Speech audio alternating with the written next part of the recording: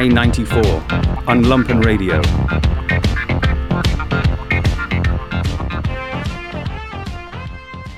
Welcome, everyone, to another edition of I-94 here on Lumpen Radio. As always, I am Mr. Jamie Trecker, and as always, I am joined by Mr. Jeremy Kitchen. Good morning. And Mr. Michael Sack. Morning, Jamie. Thanks for spending part of your Sunday with us. We got a good show for you today. Today, we're going to be talking to the author and editor of the book Teen Movie Hell, a crucible of coming-of-age comedies from Animal House to Zapped. That's released by Bazillion Points. I actually don't know where that book label is. It's local, right? Kind of local? Semi-local? Where's he in at, Mike? Yeah. It was in Brooklyn. He's now in Switzerland. Well, that's not local at all, then. He's he also did that Texas is the Reason book we're going to talk about in a couple weeks. That's their latest release. Yeah, Okay. Pat Blazel. Yeah, they put out some really cool stuff, metal and punk and weird politics and things like that. So kind of like the old Amic Press and Research, but for a modern era. Yeah, kind of thing. yeah, a lot of black metal stuff. Yeah. He's a nice guy. Nice guy. So and our guest is a nice guy. As you could hear, he's already chimed in. We are speaking with Mike McPadden. Mike is a local guy. Mike, thanks for joining us on the show today. Thank you so much for inviting me. It's a thrill. Really appreciate it. Let's start off with the basics. I mean, I think people that hear the title of this realize that this is a reference to movies and a movie guide. And you had a background in zines as well, I understand. Can you talk a little bit about how you got interested, first of all, in the teen movie genre? And I'd kind of like to then expand that a little bit and just talk to our listeners, not our viewers, about why there is such a fascination with kind of niche movie genres and cult cinema in general. Okay, terrific. So in terms of the teen movie genre, as it's covered in the book, so the book goes basically from the late 60s when I was born, with a movie called The First Time in 1968, to the early 90s. The most recent movie covered in there is National Lampoon's Senior Trip from 95. But really the main focus is on the 1980s, which was the, incredible pop culture takeover, however momentarily, even though it did last a few years, of, R-rated raunchy comedies aimed at teenage audiences that were about teenage characters. And the reason I was fascinated with it was because that's when I was a teenager. Fast Times at Ridgemont High opened in New York, where I'm from. I'm from Brooklyn. I've lived in Chicago since 2003, though, so... but it opened in New York on September 7th, 1982, which was the first Friday of my freshman year in high school. And Ferris Bueller's Day Off, a film I hate, opened the Friday after June 6th, 1986, which was the Friday after I graduated high school. So those 4 years really are the heart of the matter when it comes to these type of movies. And look, I was a teenager. These were made for teenagers. They were for me. And I identified with... the anarchic, anti-authoritarian bent of them. And, I had the hormonal issues that these films serviced as well. So that's how it came to be. Well, let's back up a little bit, because teen movies are not anything new. I mean, the first kind of beach party movies started hitting in the 1950s. American International Productions had an entire series that I think older listeners will remember, with Annette Funicello and Frankie Avalon, called the Beach Party series. In fact, it was 6 movies, including one set at a ski lodge, which mysteriously had nothing to do with beaches. And there were other film houses and studios, including Fox and MGM, that put out a variety of these kind of teen exploitation comedies from the 1960s right through basically the early 70s.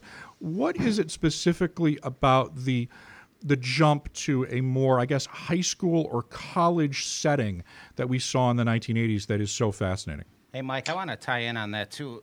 Would you say that it's those movies, they had those, I don't know what the genre would be, like Blackboard Jungle and things like that, the urban teens that are gone Those are, bad. juvenile delinquent movies in the Yeah. 50s. Yeah. Well, I mean, like as with rock and roll, teenagers became a defined market force in the 1950s with the baby boomer generation. And so kids like lurid stuff. They like, goofy stuff. And so you have, on the one hand, the juvenile delinquent movies of the 50s, which for the teenage audience was mostly wish fulfillment. I wish I could beat up my teacher. And then the Beach Party movies in the 60s, of which not only were there AIP, but there were many, many imitators. And Ski Party is one of the best movies in there. James Brown performs in it, Right. Yeah. which was Oh, another nice. great aspect of those movies. Is they had they showcased all the rock acts of the day. So and they were very surrealistic and Mad Magazine like, and kind of kitchen sink, anything goes, breaking the fourth wall, and that spirit was really carried over into the 80s movies. Now, why it switched. So, really, the Rosetta Stone of the teen movies covered in the book is American Graffiti, which I really believe is a work of genius. I think it's one of the great films ever made. I wish the director had stopped there and not moved on to his next project in 1977. Which was Star Wars, by the way, if you're not picking up on that. But he didn't. So the world is what it is. But what it is then is at that point, the baby boomers who had first experienced rock and roll, and then the Beach Party movies, and then the '60s, and then the freeing up and the loosening of what was allowable on screen with the R rating in 1968 from the MPAA. Then but turn to their own nostalgia. So that's why so many, like Porky's, which is sort of the definitive, like when I was a teenager, we just called these Porky's movies. That was the catch-all name for the genre. Porky's was this giant blockbuster hit. It's a very low budget Canadian film about high school reprobates and their misadventures in and out of locker rooms that made just a staggering amount of money and begat all these imitators, both from the studios and from the many, many indie and exploitation houses. So it was the people that were making this, the basically the guys that were making this were just rewriting their own adolescence, with screenplays and movie cameras and whatever they could get on screen with an R rating. So I think that's how the shift happened. It was really American Graffiti, which made in adjusted dollars something like $775 million in theaters, and was nominated for Best Picture and everything.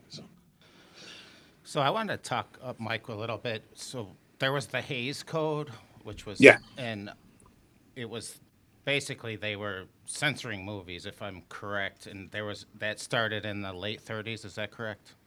yeah. And then that went up to 68, and a lot of these films were a response to that, or like a freeing of what they could and couldn't be done. Well, let's back up just for people that don't know the Hays Code. There is a period in the golden age of filmmaking in Hollywood called the pre-code era, where films were made with recognizable stars in sound. I mean, people like Olivia de Havilland. It was sound, wasn't that what kicked all this off? Well, it was basically there was a concern over the depiction of loose women, drugs, marital infidelity, and the Hays Code came in as a response to this, much as it happened in comic books, actually. It was a reaction to the idea that people were being polluted by this entertainment and it would lead America down a path of moral ruin.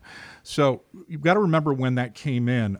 The golden age of Hollywood is actually designated pre-code and post-code, and it's very interesting because many films that were made post 1939 had to do incredibly bizarre and elaborate things to not fall afoul of it, such as never showing a married couple in bed together.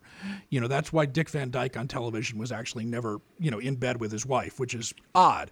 So in the 1960s, when some of that loosened and we started having the first X-rated and R-rated films, and Mike, I know you can talk about this and really elaborate on this, but it was really kind of broken in the art house first. Serious directors started making films that challenged that, in part in response to changing mores and to the Vietnam War. Well, I think it started with foreign films being imported into America and finding an audience, and they would play in big city art houses, and were presented as respectable entertainment, and they would not harassed by the law. And then, the exploitation business took advantage of that. And the first wave of those were like nudist colony movies, where there would just be sort of these documentary footage of happy people playing volleyball, on the nude beach. And they were very popular. And from there was the early development of the exploitation movies that were driven by nudity. And then, yeah, I mean, art films came into it with sort of Andy Warhol and Andy Milligan's Vapors, which was a short film set in a gay bathhouse. So the taboos started falling, and by the late 60s, 1968, Jack Valenti, the head of the MPAA, just said, look, we have to address this. We don't want government censorship of our products, so the industry will police itself with the rating system. So, and whatever it was initially, G, GP, M, and X. And the X rating, of course, just meant no one under 17 admitted, and there were many serious films, many great 70s art films, late 60s, 70s art films that were rated X. Midnight Cowboy being the most famous because it won Best Picture. And then the X rating was then usurped by pornographers who just said, I'll just slap an X on this, and here we go. There are a couple of things I really appreciate about this book. One of them is the combination of humor and really interesting facts. So, in reference to what we were just talking about, the actual first full frontal nudity scene in cinema, I didn't know this was like 1915. And the first popular one was Hedy Lamarr in Ecstasy. Okay. Right. Before she became a major star. Was that 20s? Late 20s, early 30s, right? 31, maybe. Yeah, she was underage, I believe, too, at the time. And the other thing is, it's a massive archive. It had to be a lot of work, man. And I know it was a collaborative effort. Can you talk a little bit about how you got people together, who the contributors are, and how it all came together? And also, Mike, how many of these have you seen? I've been dying to. I've seen them all. I've seen every one of them. That's amazing. Except I didn't for count. one called Young Lust that's lost, and I'm dying to see. And before I get to the contributors, I'll talk about Young Lust for a minute. So Gary Weiss, who was a brilliant documentarian in the early years of Saturday Night Live, back when it was true to its initial mission as a variety show for freaks. He would shoot these little, like, kind of 3-minute New York documentaries, but he got a movie deal and made Young Lust, which was the best I can tell, it's a combination of the teen comedy and a soap opera parody. And it may or may not have been finished. It was apparently screened once to a violent audience reaction and has been completely lost. But there's an amazing poster for it that's in the book that depicts like a teenage couple making out, but there are many arms involved. And one of them is a horse hoof. So is it certainly I'm on destroyed? The hunt for any evidence of that. Oh, okay, so it still may be looming around somewhere. Yeah, if it exists, we don't know. So that's the only one. So in terms of, I started writing this book in I had the idea with a friend of mine named Aaron Lee at the Tail of the Pup hot dog stand in Los Angeles, because we were both movie fanatics and we were specifically interested in this genre.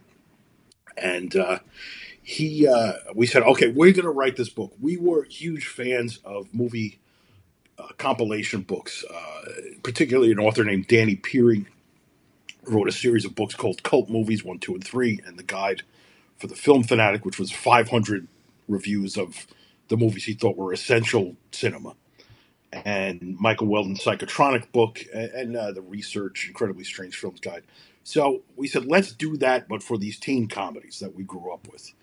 And, we were only in our early to mid-20s at that point. But so I spent, the next 2 decades working on it. Aaron became a big shot TV writer and executive producer of Family Guy. But I did get to finish the book 25 years later. So it almost got published in 1999 by St. Martin's Press, but the division that was going to put it out got shut down and my editor got laid off. And then I put it away. And that version of the book was written in the 90s when I was a very different kind of writer. I was still, in my head, a zine writer. Had that version of the book been published 2 years ago or a year and a half ago, I'd be in jail now. So Ian Christie from Bazillion Points is also, just by coincidence, a huge fan of this genre. And Ian and I became friends on Facebook. when one day he just said to me, "What is the '80s porno movie where the characters in the kitchen come to life and a piece of toast plays saxophone?"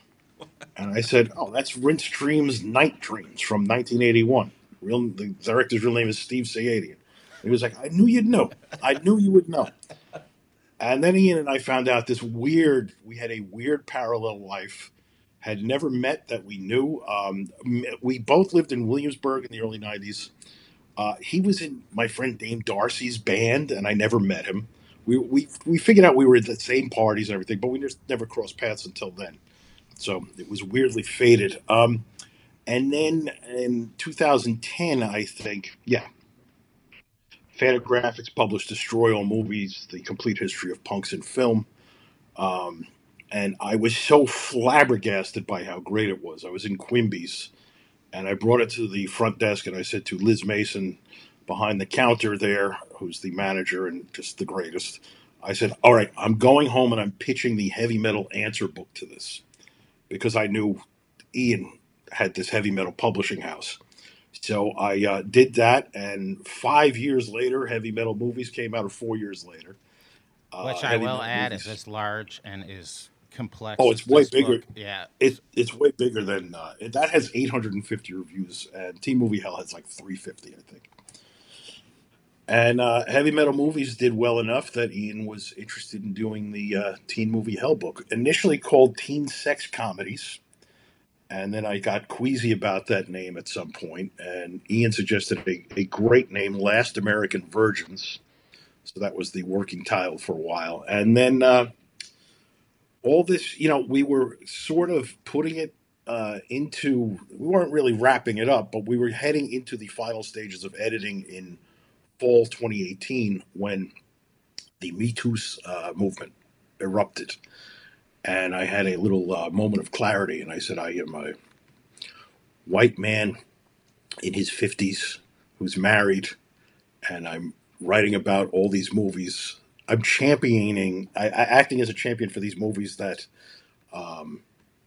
by definition, objectify women and contain and glorify behaviors that are, mostly illegal. So I just said I can't put this out.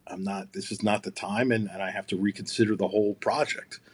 And I got so stressed out about it, I actually threw up, which has never happened to me, over like just worry. And I called Ian and I said, "We can't do it. I'll send you back my advance." And he said, "Well, look, I'm going to put it on ice. We're going to return to it when you're ready." And then on Thanksgiving morning, for whatever reason, this idea popped into my head. It was the voice of whoever saying, "Schmuck, you know all these brilliant women who write about movies. Invite them to contribute to the book." So that's what I ended up doing. And I then changed the name to Teen Movie Hell, because that's what I felt like I was in at that point. And I got Katie Reif is somebody I have worked with a lot. She's at the AV Club and has been there for a number of years. Kat Ellinger is a brilliant critic and essayist from the British Film Institute, who I do a podcast with called Busted Guts about comedy movies. Her essays are phenomenal, by the way. I'll thank you on her behalf. I'll say, "Hey, thank you." And Kayla Denise is an absolute genius. She wrote a book called House of Psychotic Women, which is a one of a kind, both as a memoir and as a film book. And all the other contributors in there are just just people that I've been honored to know and to read, and it was great to be able to have a part in getting them published in this book and be associated with them. And it made it a much better book than I would have published initially. Well, on that note, let's actually take a moment and hear a selection from Teen Movie Hell. We are speaking with Mike McPadden. As always, we want to thank Shanna Van Volt, who is our voiceover reader for these readings. And as always, we want to thank International Anthem. Crush Love has provided the music for this segment. We'll be right back after this short interlude. We're speaking with Mike McPadden. He is the author and editor of Teen Movie Hell. My Bodyguard, 1980. Heartfelt, funny, powerfully sad in spots, and ultimately uplifting. My Bodyguard cast Chris Makepeace, Rudy Gurner from Meatballs, as Clifford Peach, a poor little rich high school transplant who relocates to Chicago to live with his single dad, Martin Mull, who manages a luxury hotel, and his zany pepper-tongued grandmother, Ruth Gordon. Instantly upon pulling into Lakeview High School in a stretch limo, Clifford is beset by bullies. Leading the meanies is Melvin Moody, Matt Dillon. And he runs a nifty schoolyard protection racket. Kids who suffer his routine abuse and fork over their lunch money to him and his goons will be shielded from Ricky Linderman, Adam Baldwin. Though he keeps to himself, Linderman, Lakeview High's resident hulking psychopath, is rumored to have murdered several people, including his own kid brother. Clifford hatches the novel idea of hiring Ricky to defend him. Ricky initially refuses, but relents as the two become friends. Together, they scour junkyards for a rare cylinder to complete Ricky's motorcycle restoration project. Clifford invites his pal up to meet his dad and grandma, who notices Ricky trying to hide scars on his wrist from a suicide attempt. Grandma gently places her hand on the troubled kid's wound and whispers, "You're among friends, Ricky." The moment is both deeply heartfelt and evocative of Gordon's own revelation of a concentration camp tattoo in her best-known work, Harold and Maude. The boys grow close, and after Ricky thwarts a moody attack, Clifford calls his knight in torn dungarees my bodyguard. The title sticks. Unlike the John Hughes movies, which also took place in Chicago a few years later, My Bodyguard delivers a perception and portrayal of class issues between unlikely partners that feels true and never condescends. Clifford lives in a lakefront penthouse and travels to school by chauffeur, but he is the polar opposite of the too wise, too cool Ferris Bueller. Clifford is savvy enough to come up with the bodyguard strategy, but he's also confused, lost, and vulnerable, not to mention that he needs a bodyguard. Urban quote-unquote white trash Ricky is no salt of the friggin' earth, tell it like it is noble knuckle dragger in the order of Judd Nelson's Bender character on The Breakfast Club. He's lonely and shattered, burdened by a heartbreaking secret that has pushed him into isolation. He hides from human contact behind ticking time bomb image, and we can perceive the hurt that's underneath. My Bodyguard also comes heavy on the laughs, largely thanks to Matt Dillon. He's truly intimidating as Moody, but ups the comic aspects of blowhard bravado to flawless fury. Joan Cusack is great as a brainy, moody victim and potential romantic possibility for Ricky. Admirably, the movie leaves that question unresolved. Paul Quant is the real riot, though. He plays Clifford's stilted, world-weary pal Carson, delivering every deadpan line in a voice that suggests he has never once blown his nose. Though the film was a hit, My Bodyguard came a little early and aimed a little young, and was somewhat buried in public consciousness after the 1980s onslaught of high school raunch flicks and less artful John Hughes efforts. Plus, the movie was a little too raw, too real, and cut a little too deep to throw on in the background of pizza and smuggled beer rec room party. You could say My Bodyguard was an adult film trapped in an adolescent body, and so didn't fit in with the popular crowd, but what legitimately cool kid ever does? And that was a selection from Teen Movie Hell, and we are speaking with the author and editor of that book, Mike McPadden. And that actually a selection I chose because it focused on one of my favorite movies of the genre, which is the movie My Bodyguard. And that is a classic, and as you wrote in the essay, you noted it was an adult movie kind of hiding in a teen movie body.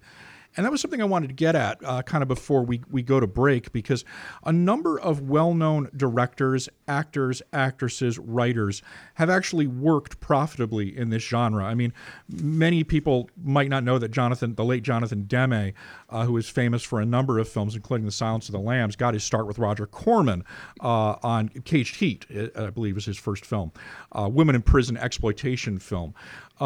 A number of great actors and actresses started out in these. And My Bodyguard, actually, I chose it because I happened to see it as a kid. I believe my mom took me to see it. And that had an incredible cast. Matt Dillon, Chris Makepeace, Anna Baldwin, who, of course, went on to a profitable TV career. Can you talk a little bit about how this genre actually served as a stepping stone for a number of pretty well-known contributors to the movie industry?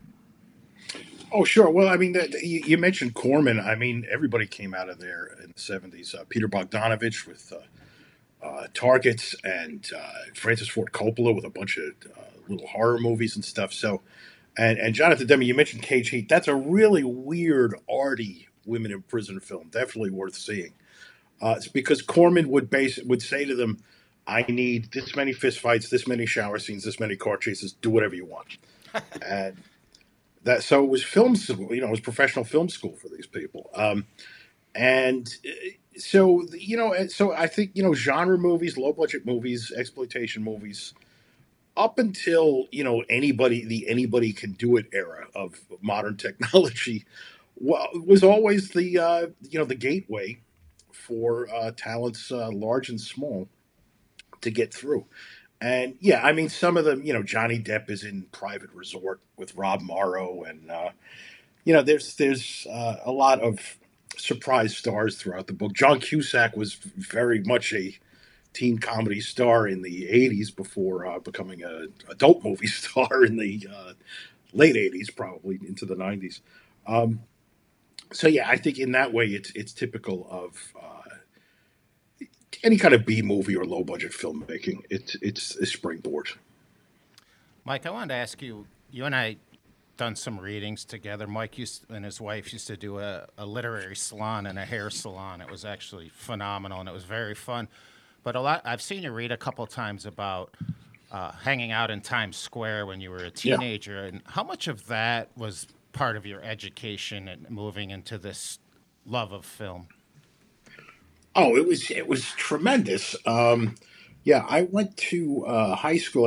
I lived in Brooklyn and went to Catholic Military Academy in Manhattan, and we were just 2 subway stops from 42nd Street, which at that point was, not just like the unseemly deuce that we know, but was also just the trash movie capital of the world. There were a dozen grindhouses on 42nd Street, and many more around Times Square, where you could see a triple feature of movies playing nowhere else, possibly in the world, for $1.99. Where does that name And come it was from? the most Grindhouse? fun way to see movies, that type of film, which were, like most movies, most of them were terrible, and but the ones that were great were so insanely great and made greater by the atmosphere of the audience. I will say, looking back, it was insane. I mean, this was the era that I grew up in. In 1982, I was 13. I started high school. My parents woke me up at 6 a.m. and said, go get on the subway for an hour, the 1982 New York City subway, go to school and come back by yourself when you're done. I have nieces and nephews now who are that age, and I would never allow them to do that, or in any circumstances. So The subway's much safer now, man. I remember New York in that era as well, so it's much safer now. Oh, it's insanely safer now. I still wouldn't let my niece take the subway by herself to school, which is, whatever, my own paranoia. But perhaps it's just, PTSD from being mugged 4 times in the 4 years I went to high school on the subway.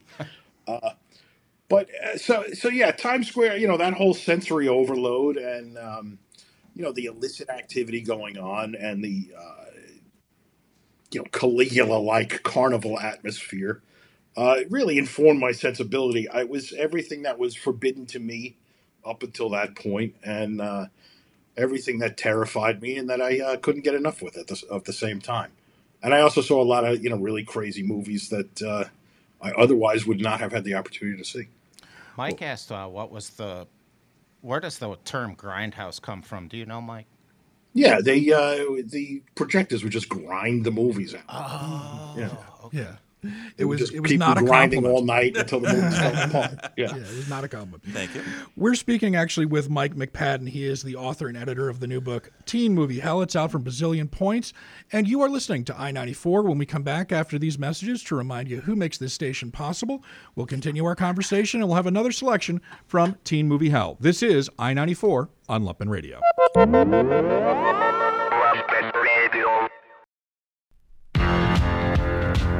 And now back to I-94 on Lumpen Radio. National Lampoon's Last Resort, 1994.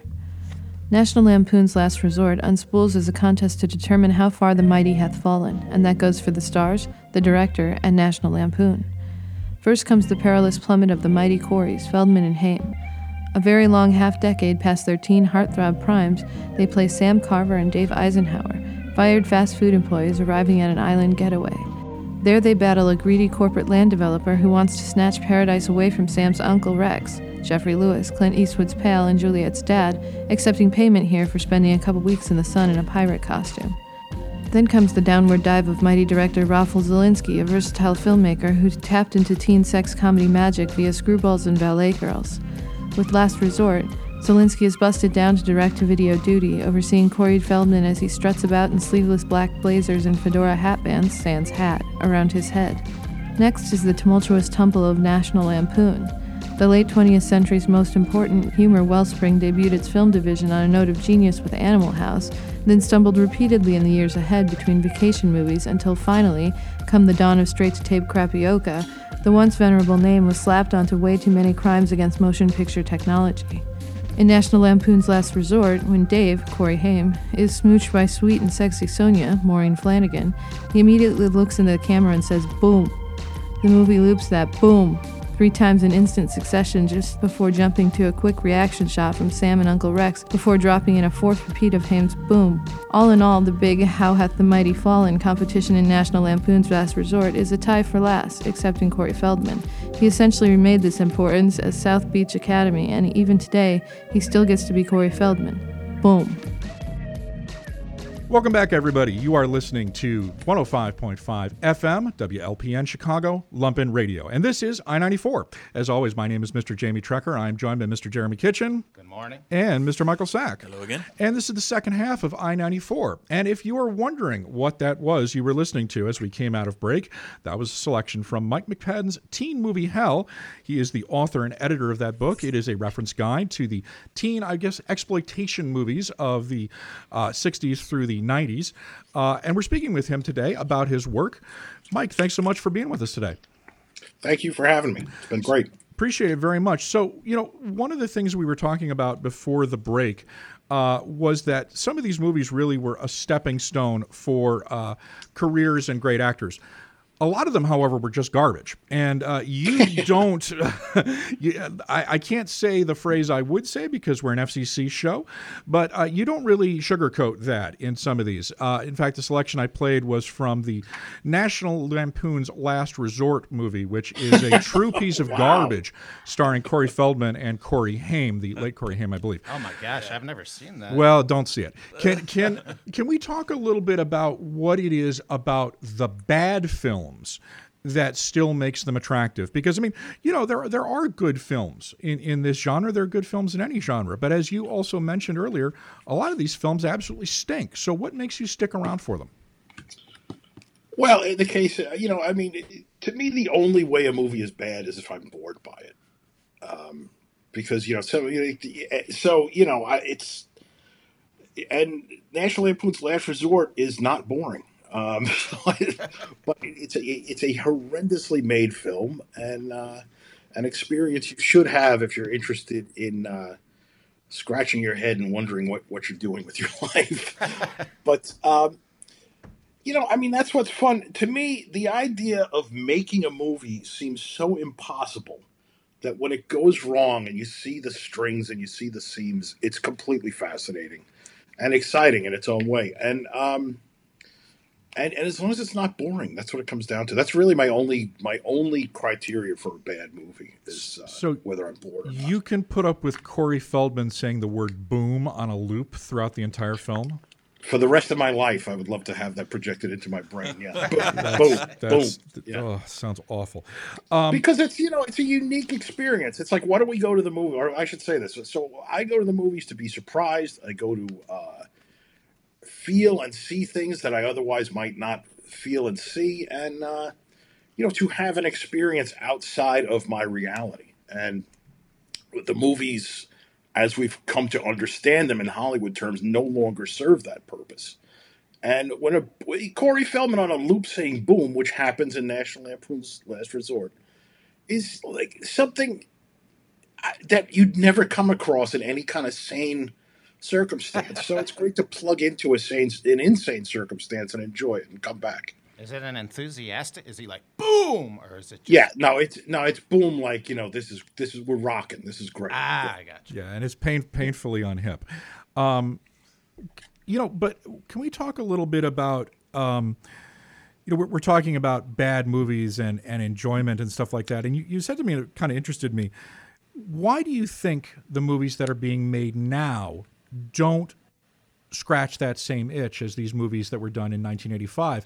And just kind of following up on that, I would have thought in what is really a golden era of streaming media. I mean, Netflix is producing films like crazy, HBO Max, Amazon Prime. We're still not seeing a lot of, the kind of classic B movies that really existed, I should point out, as a genre right from the 1920s, really into probably the mid 90s. There were B movies, all the gangster noir films and stuff that I happen to be an enormous fan and devotee of were essentially B movies. They were filler movies made for a double feature as well. Why have these disappeared, and why is Hollywood not producing these kind of simple genre films anymore? Well, it's a couple of things. They don't make enough money. And it's it's an art form whose time has passed, like vaudeville or popular jazz and things. It's just it's served its purpose, and people have moved on. One thing that I've wondered, because I'm always like, why did B movies, why did bad movies turn legitimately bad in the 90s? And my guess is that was when grindhouse theaters stopped, literally fell apart in most cities. Drive-ins were closing, and everything went direct to video. Once a viewer has an option of fast forwarding, you don't really need to entertain the viewer the whole time. That's my guess. So movies could be sloppier, and there was at least this idea prior to that maybe you had to keep the audience in their seats. So you would try to be at least that engaging in these B movies. That's just a heady leap on my part. But they don't sell tickets. People want spectacle. They want no surprises in movies. They want to have the exact same experience every time, and that goes for the biggest Hollywood movies down to even indie films that make it to theaters for the most part.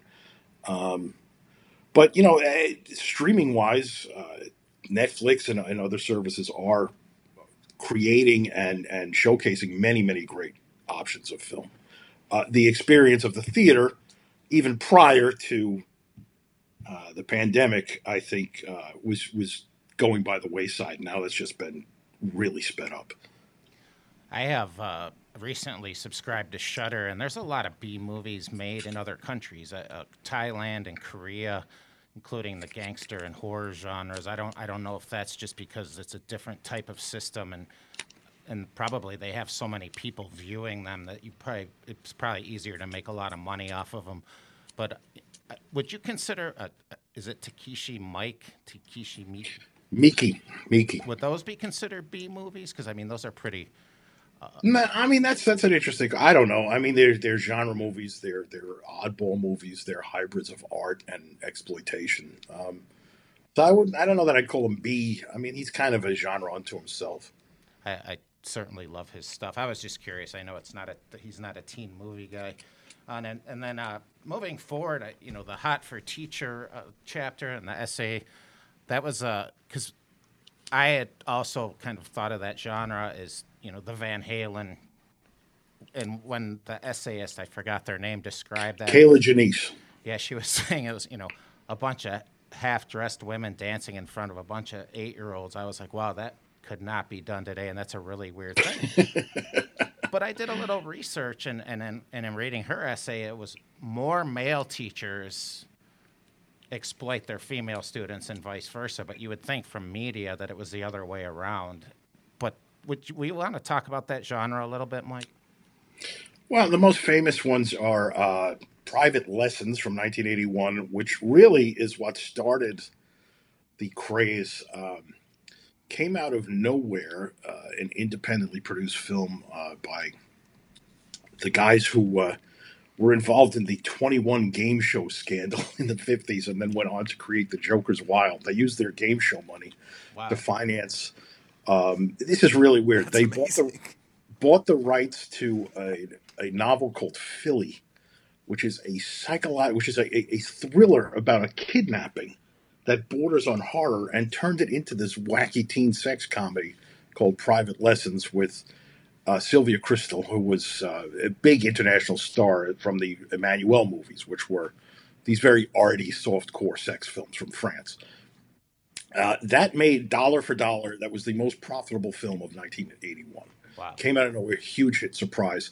That led to Porky's, which led to everything else.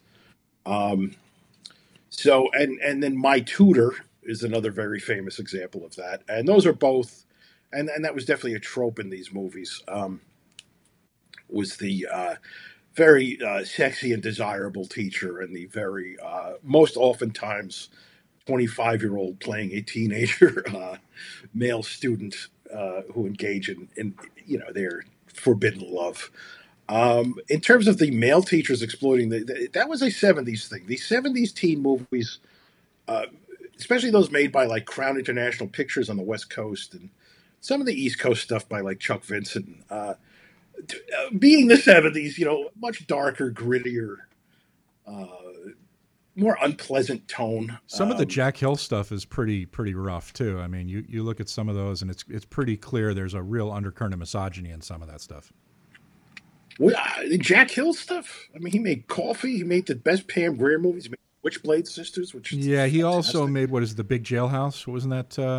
Yeah. Those the Big Birdcage. Yeah. Of course, that was produced by a woman too. Yeah, and it's all about women breaking out of prison and being hung up and tortured. We should point out. Yeah, but then they blast their way to freedom at the end. Yeah.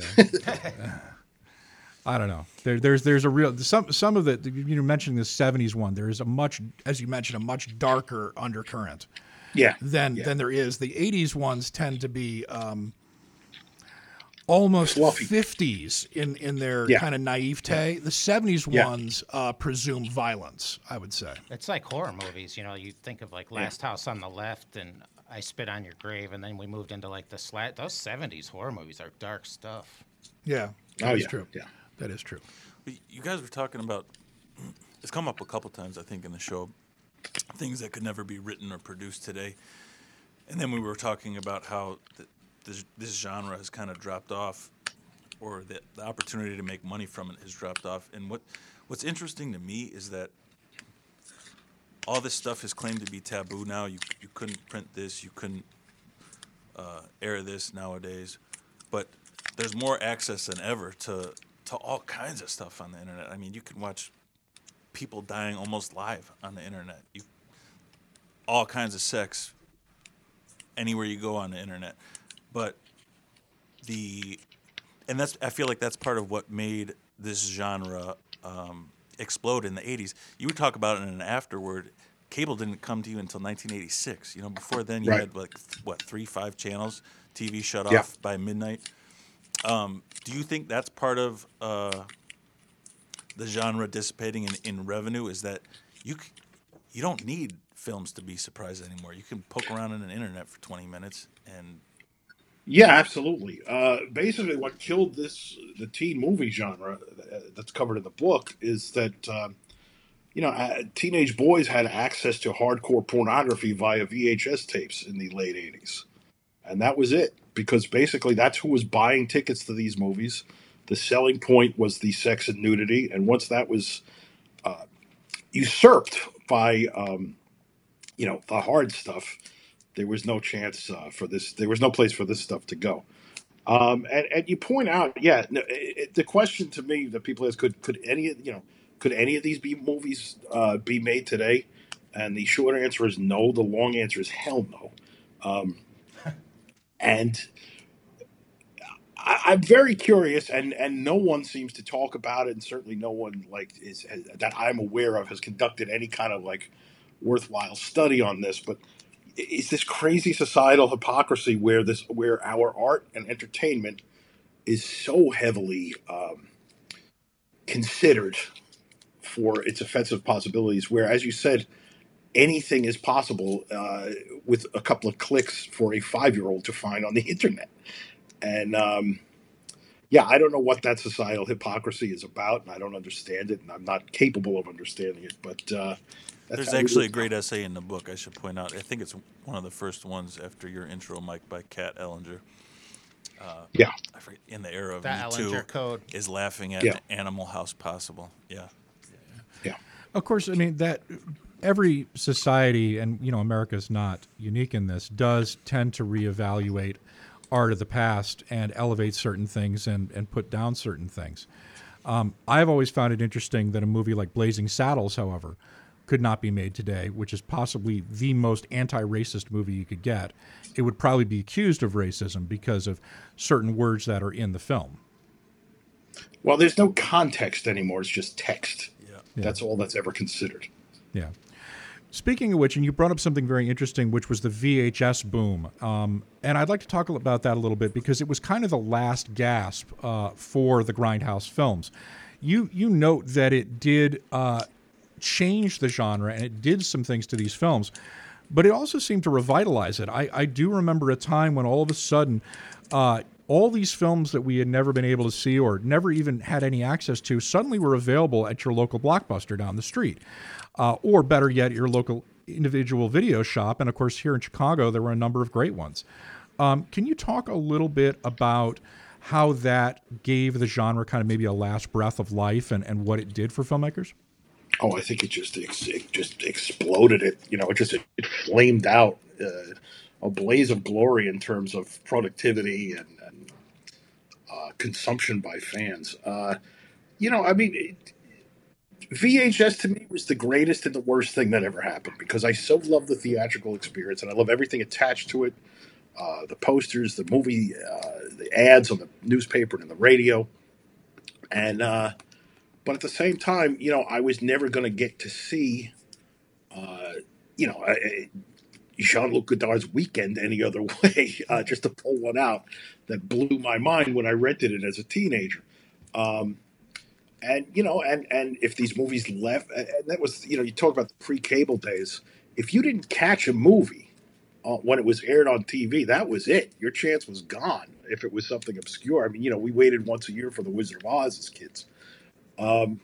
So there was suddenly this access, and it was exactly what I wanted, and too much of what I wanted. And I still liked seeing these movies in the theater, and this is what it comes down to. A lot of them, though, were bad bets. A movie cost $5, the rental cost $1, and I didn't have to watch the whole thing if it was bad. So I think that ultimately killed a lot of the creativity and killed a lot of the joy of movie going. But it provided this explosion with this secondary market where a B movie could take on an entire new life on home video, as could movies that slipped through the cracks that were from Hollywood. Yeah, and of course, people that are interested in seeing some of these films, I should point out that Amazon Prime has a very large and very dubious kind of Grindhouse film section. Turner Classic Movies has actually been playing the Beach Party movies if you want to see some of those. Criterion Collection, bizarrely enough, also has put out some very strange editions of films, including Weekend is not a teen movie film at all. It is a classic of French cinema, but that is on the Criterion Collection. And that actually brings me to kind of a place we're running out of time here, Mike, and I do really appreciate you speaking to us today, but I kind of wanted to wrap up with, with channels like Shudder, Criterion, Amazon Prime, Netflix, I would have thought there would have been more impetus to try to do some of the things that the movies in this era did. Because one thing, and you point this out, they may have been bad, but they weren't boring. A lot of them took chances. A lot of them took chances on unknown directors, unknown actors. Why do you think we're not necessarily seeing that despite the explosion in direct-to-home videos, particularly during a pandemic when none of us can go to a theater? It's just too much product, I think. I'm a zine publisher. I miss those days because there was this obstacle to expressing yourself. It took a lot of work to put out a Xerox publication. It takes no work to tweet. And that has been, I think, what's certainly in the horror genre where there's just, it's not inconceivable to me that 1,000 new horror films come out each week in some form or another, to be streamed online or found somewhere. There used to be, and this is very elitist and snobby of me, but it required a level of commitment that I think led to more interesting product. And I think with the erasure of that, we have a lot of less interesting product, and a lot less. Yeah, it's interesting. We've been speaking with Mike McPadden. He is the author of Teen Movie Hell, a crucible of coming-of-age comedies from Animal House to Zap. It's out now from Bazillion Points. We're actually going to close with a reading from your book, because we always like to give the authors the last word. And, of course, I had to choose your write-up of Supervan, which is a truly dreadful film that I personally have seen about a van that goes and wins a contest. It is also important because it has a cameo appearance by none other than the poet Chuck Bukowski, who appears, I believe, as a wet T-shirt judge, if I'm correct, Sounds in right. between one He of his does. benders. Yeah. It is a member of the short-lived van genre. There was, believe it or not, there was a genre, a short-lived one in the Vansploitation, Yeah. in the 70s. People actually, I believe there was even a comic book that came out recently that was a fake version of the Vansploitation era. So we do want to leave you with that. Mike, before we let you go, is there anything that you would recommend for our audience to see that is kind of the pinnacle of this genre? Yeah, I mean, American Graffiti. That's what it comes down to. I That's hate as to good as admit it gets. this. I've never Yeah. seen American Graffiti. It's great. It's I'm gonna phenomenal. watch it. And for the 80s, Risky Business is a masterpiece. Had it come out 5 years earlier, before Porky's, it would be thought of alongside The Graduate as one of the great American coming-of-age movies. Fortunately, because it came out after Porky's, it got made A, B, and then became very popular. But it put it in an improper context. That movie's that's a flawless film. Yeah, Risky I would agree with Business. you. That's Rebecca De Mornay and Tom Cruise, by the way, for people Yeah. that don't know, and it is a fabulous film. Rebecca De Mornay is very, very underrated. It's set in Chicago suburbs too. Isn't Yeah. Yes, Yeah, it is. on the- Yes, yeah. it is. The original title was White Boys on the Lake. That's right. Yeah. There are also, we speaking of Chicago movies, before we let you go, you don't seem to be a super fan of some of the movies that were made here by a guy whose first name is John and whose last name is Hughes, and that does surprise me. Well, I want to say I'm a tremendous fan of John Hughes' work in the National Lampoon, which is psychotic and evil and hilarious. No, I mean, he gentrified the genre. He turned it. His movies are the Disney movies of teen comedies of the '80s, and some of them are very funny, and some of them are completely heinous. And when I say that, I think of Ferris Bueller's Day Off. Thank you. I'm glad somebody else other than me thinks that. It's one of the worst movies ever made. Hey, Mike, it's good to see you. Thanks for coming on. Thank you so Thank you much, so Mike. much. We really Thanks, Mike. appreciate it. Appreciate it, man. Hey, everybody, you've been listening to This was great. I-94 with Mike McPadden, Teen Movie Hell. Up next, I believe we're talking about, who were we talking about? Oh, yes, the short stories of Frank Yerby. So stick around for that and catch whatever's coming up next here on Lumpin' Radio, WLPN LP Chicago, 105.5 FM. This is Lumpin' Radio. Supervan, 1977. The star of Supervan, of course, is the title character, a futuristic solar-powered, high-tech, highway cruising dream machine that can emit a signal to disable speed-tracking radar guns. As designed by George Barris, creator of TV's Batmobile, Monkeysmobile, Monstermobile, and numerous other one-of-a-kind vehicular masterworks, the Supervan is the very four-wheeled embodiment of 1970s shag carpet supercoolness. Plus, its proper name is Vandora. Young Clint Morgan, Mark Schneider, quits a dead-end gig at his dad's garage to pilot Vandora to the nation's premier gathering of such vehicles, the International Freakout in Kansas City, where a cool $5,000 prize is at stake. Along the way, Clint rescues rich runaway Karen, Katie Saylor, from, as she puts it, quote, friendly bikers on their way to a rape, end quote. He later runs afoul of Mid-American Motors honcho T.B. Trenton, Morgan Woodward, who aims to quash Vandora's environmentally friendly fuel system and who turns out to be Karen's father. Slapstick spinning and irate highway patrolman Banks, Len Lesser, Seinfeld's Uncle Leo, gives chase throughout. Most of Supervan consists of uneventful home movie caliber footage, souped-up rolling bedrooms traversing the bucolic byways of Missouri and Kansas. CB radio slang and soft rock dominate the soundtrack. All of this is even more pleasant than it sounds. The Freakout, where Vandora ultimately triumphs, features a cheapjack wet t-shirt contest prominently attended by leering, groping, orangutan-bodied booze-stick literary giant Charles Bukowski. The steam poet laureate of liver failures on lump-hugging tight white t-shirt reads Wet T-shirt Contest Waterboy. Ask somebody who still refers to Bukowski as Hank to tell you why they think that's cool. Then, while they explain, just imagine those cool vans rolling around the flat Midwestern highways. It's a cool trick and works when subjected to almost any kind of dead-end dialogue.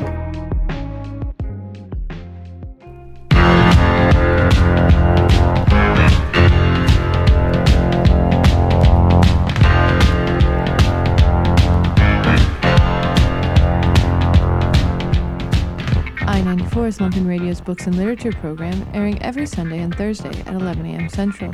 This episode featured Mike McPadden, editor of teen movie Hell, out now from Bazillion Points. This episode originally aired on July 30th, 2020. I-94 is a Lumpen Radio production, with readings by Shanna Van Volt, show intro and promo voiced by David Green, music by Laurie Johnson and Bill Bennett from the KPM archive. For more information on I-94 and for past episodes, visit EYE94.org. For more information on Lumpen Radio, visit lumpenradio.com.